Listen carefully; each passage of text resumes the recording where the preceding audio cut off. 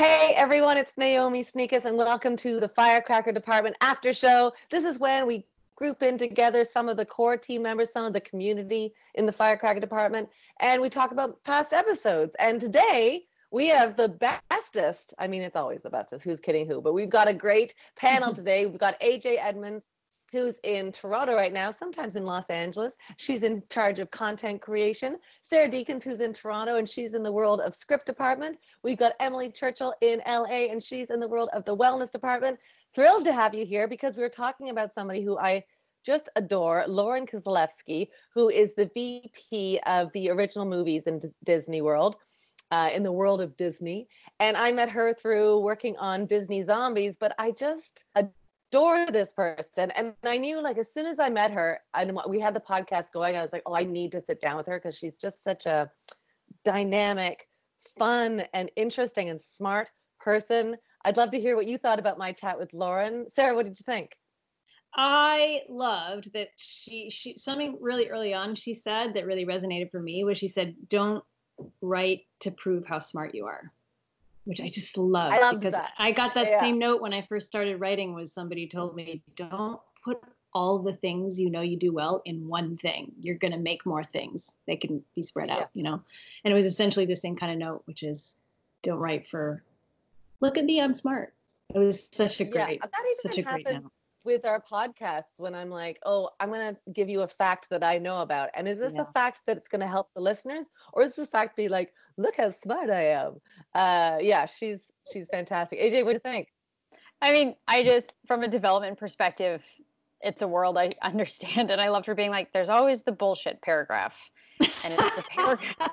It's the one you feel obligated to write at the beginning before you tell someone your honest thoughts. And I don't know, because she is Canadian, and I do think that is actually a systemic thing in Canada that we're like, we want to cautiously offer honest thoughts so as to not offend. And in my experience, in a lot of cases, we actually sometimes miss the like, let's make it a better project. This isn't personal, you know. And she talked a lot about how to get to the point and ensure that, you know, the interpretation is, we're here to make it something better, not you should stop doing this as a career and, you know, pack your bags, figure it out. Yeah. Emily, that hit a chord for you? Oh, well. I like your eye roll. Oh, no, I didn't mean, I'm so sorry. My eyes do. No, like, oh boy, does that ever resonate? That's the eye roll I got. You're like, oh boy, does that ever resonate for me? Yes, of course it does. I mean, I think for anybody in the arts, we deal with that. The one thing, I think what I was thinking of is she didn't go to graduation for college because she drove out to LA. That was me. I was getting a marketing degree is what my degree was, but I was in theater most of the time. And so I packed up my Chevrolet Beretta, okay, and packed that puppy up and I drove to Chicago. I didn't go to my graduation. And when she said that, I was like, oh, me too. Oh, that's great. But then I was like, okay, does that mean I'm gonna, I don't know. And my car broke down and it was a situation. And I had a Gateway computer that was probably as big as my desk. So, I mean, it was a moment. But I was just like, oh, I'm not the only one. Yeah. I also love Naomi. Oh yeah, go ahead, AJ. One thing I really loved is that, you know, talking to development execs, you don't often think that they fit into the artist category. Mm-hmm. And it's always was so frustrating for me working in development with these other incredible minds, because so much of development is working with writers to improve and to see outside of, you know, it's so hard to write and you can be so insular in what you see and how the story is moving, that having and being open to development executives looking at it and working with ones that are honestly and genuinely looking at the bigger picture and the success of a project is just so important. And I was so pumped that you brought a development exec into our, you know, artists world, because a lot of the time we don't evaluate, you know, people in the executive space as having artistic vision. Yeah. But she does, like, even her vision about how to do note giving and note taking. Like, I love that perspective of critical thinking towards a project. Like, that really opened my mind, because I think it is such a craft of giving notes, do you know? And even like giving somebody a note so that they don't just shut down, but they actually open themselves to hearing more. Hey, Sarah? Yeah, she said that great thing. You're just leading right into the next thing I was going to say about her. She said that great thing about don't give a note unless you know it can help. Like, just the note you give has to be something that helps the writer, and they go, oh, now I know what to do, rather than the third act sucks and I don't know what to do with that, you know? It's Yeah. such a nice, Yeah, well, like refreshing thing to hear from an executive, you know? yeah, giving a note that encourages development as opposed to shutting down. Like Yeah. we're artists, right? Yeah. Our egos are fragile. So like do something that's gonna not just like stop the growth, but actually encourage more. Yeah. Anything Constructive else? and yeah. Yeah, for sure, Sarah. Anything else from you, AJ?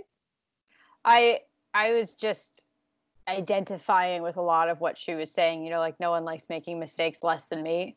And, like the pursuit of a kind of perfection when you know that it's unattainable, especially in an environment that's built on emotion and storytelling.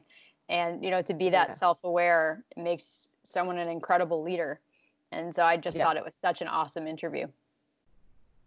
Thanks. Any final notes from you, Emily? I just keep looking at learning to fail. I was just going to bring that up. Good one. Right? I think that is so important for us as artists, right? Because Yeah. and I would like to reword the word fail, but I don't know how to right now. Quarantine brain. But learning from the mistakes in quotes, it's not mistakes, right? But learning from what you're doing and being like, oh, you know what, I'm going to try something different next time, and like being creatively moving forward with all of your decisions, I think is super important.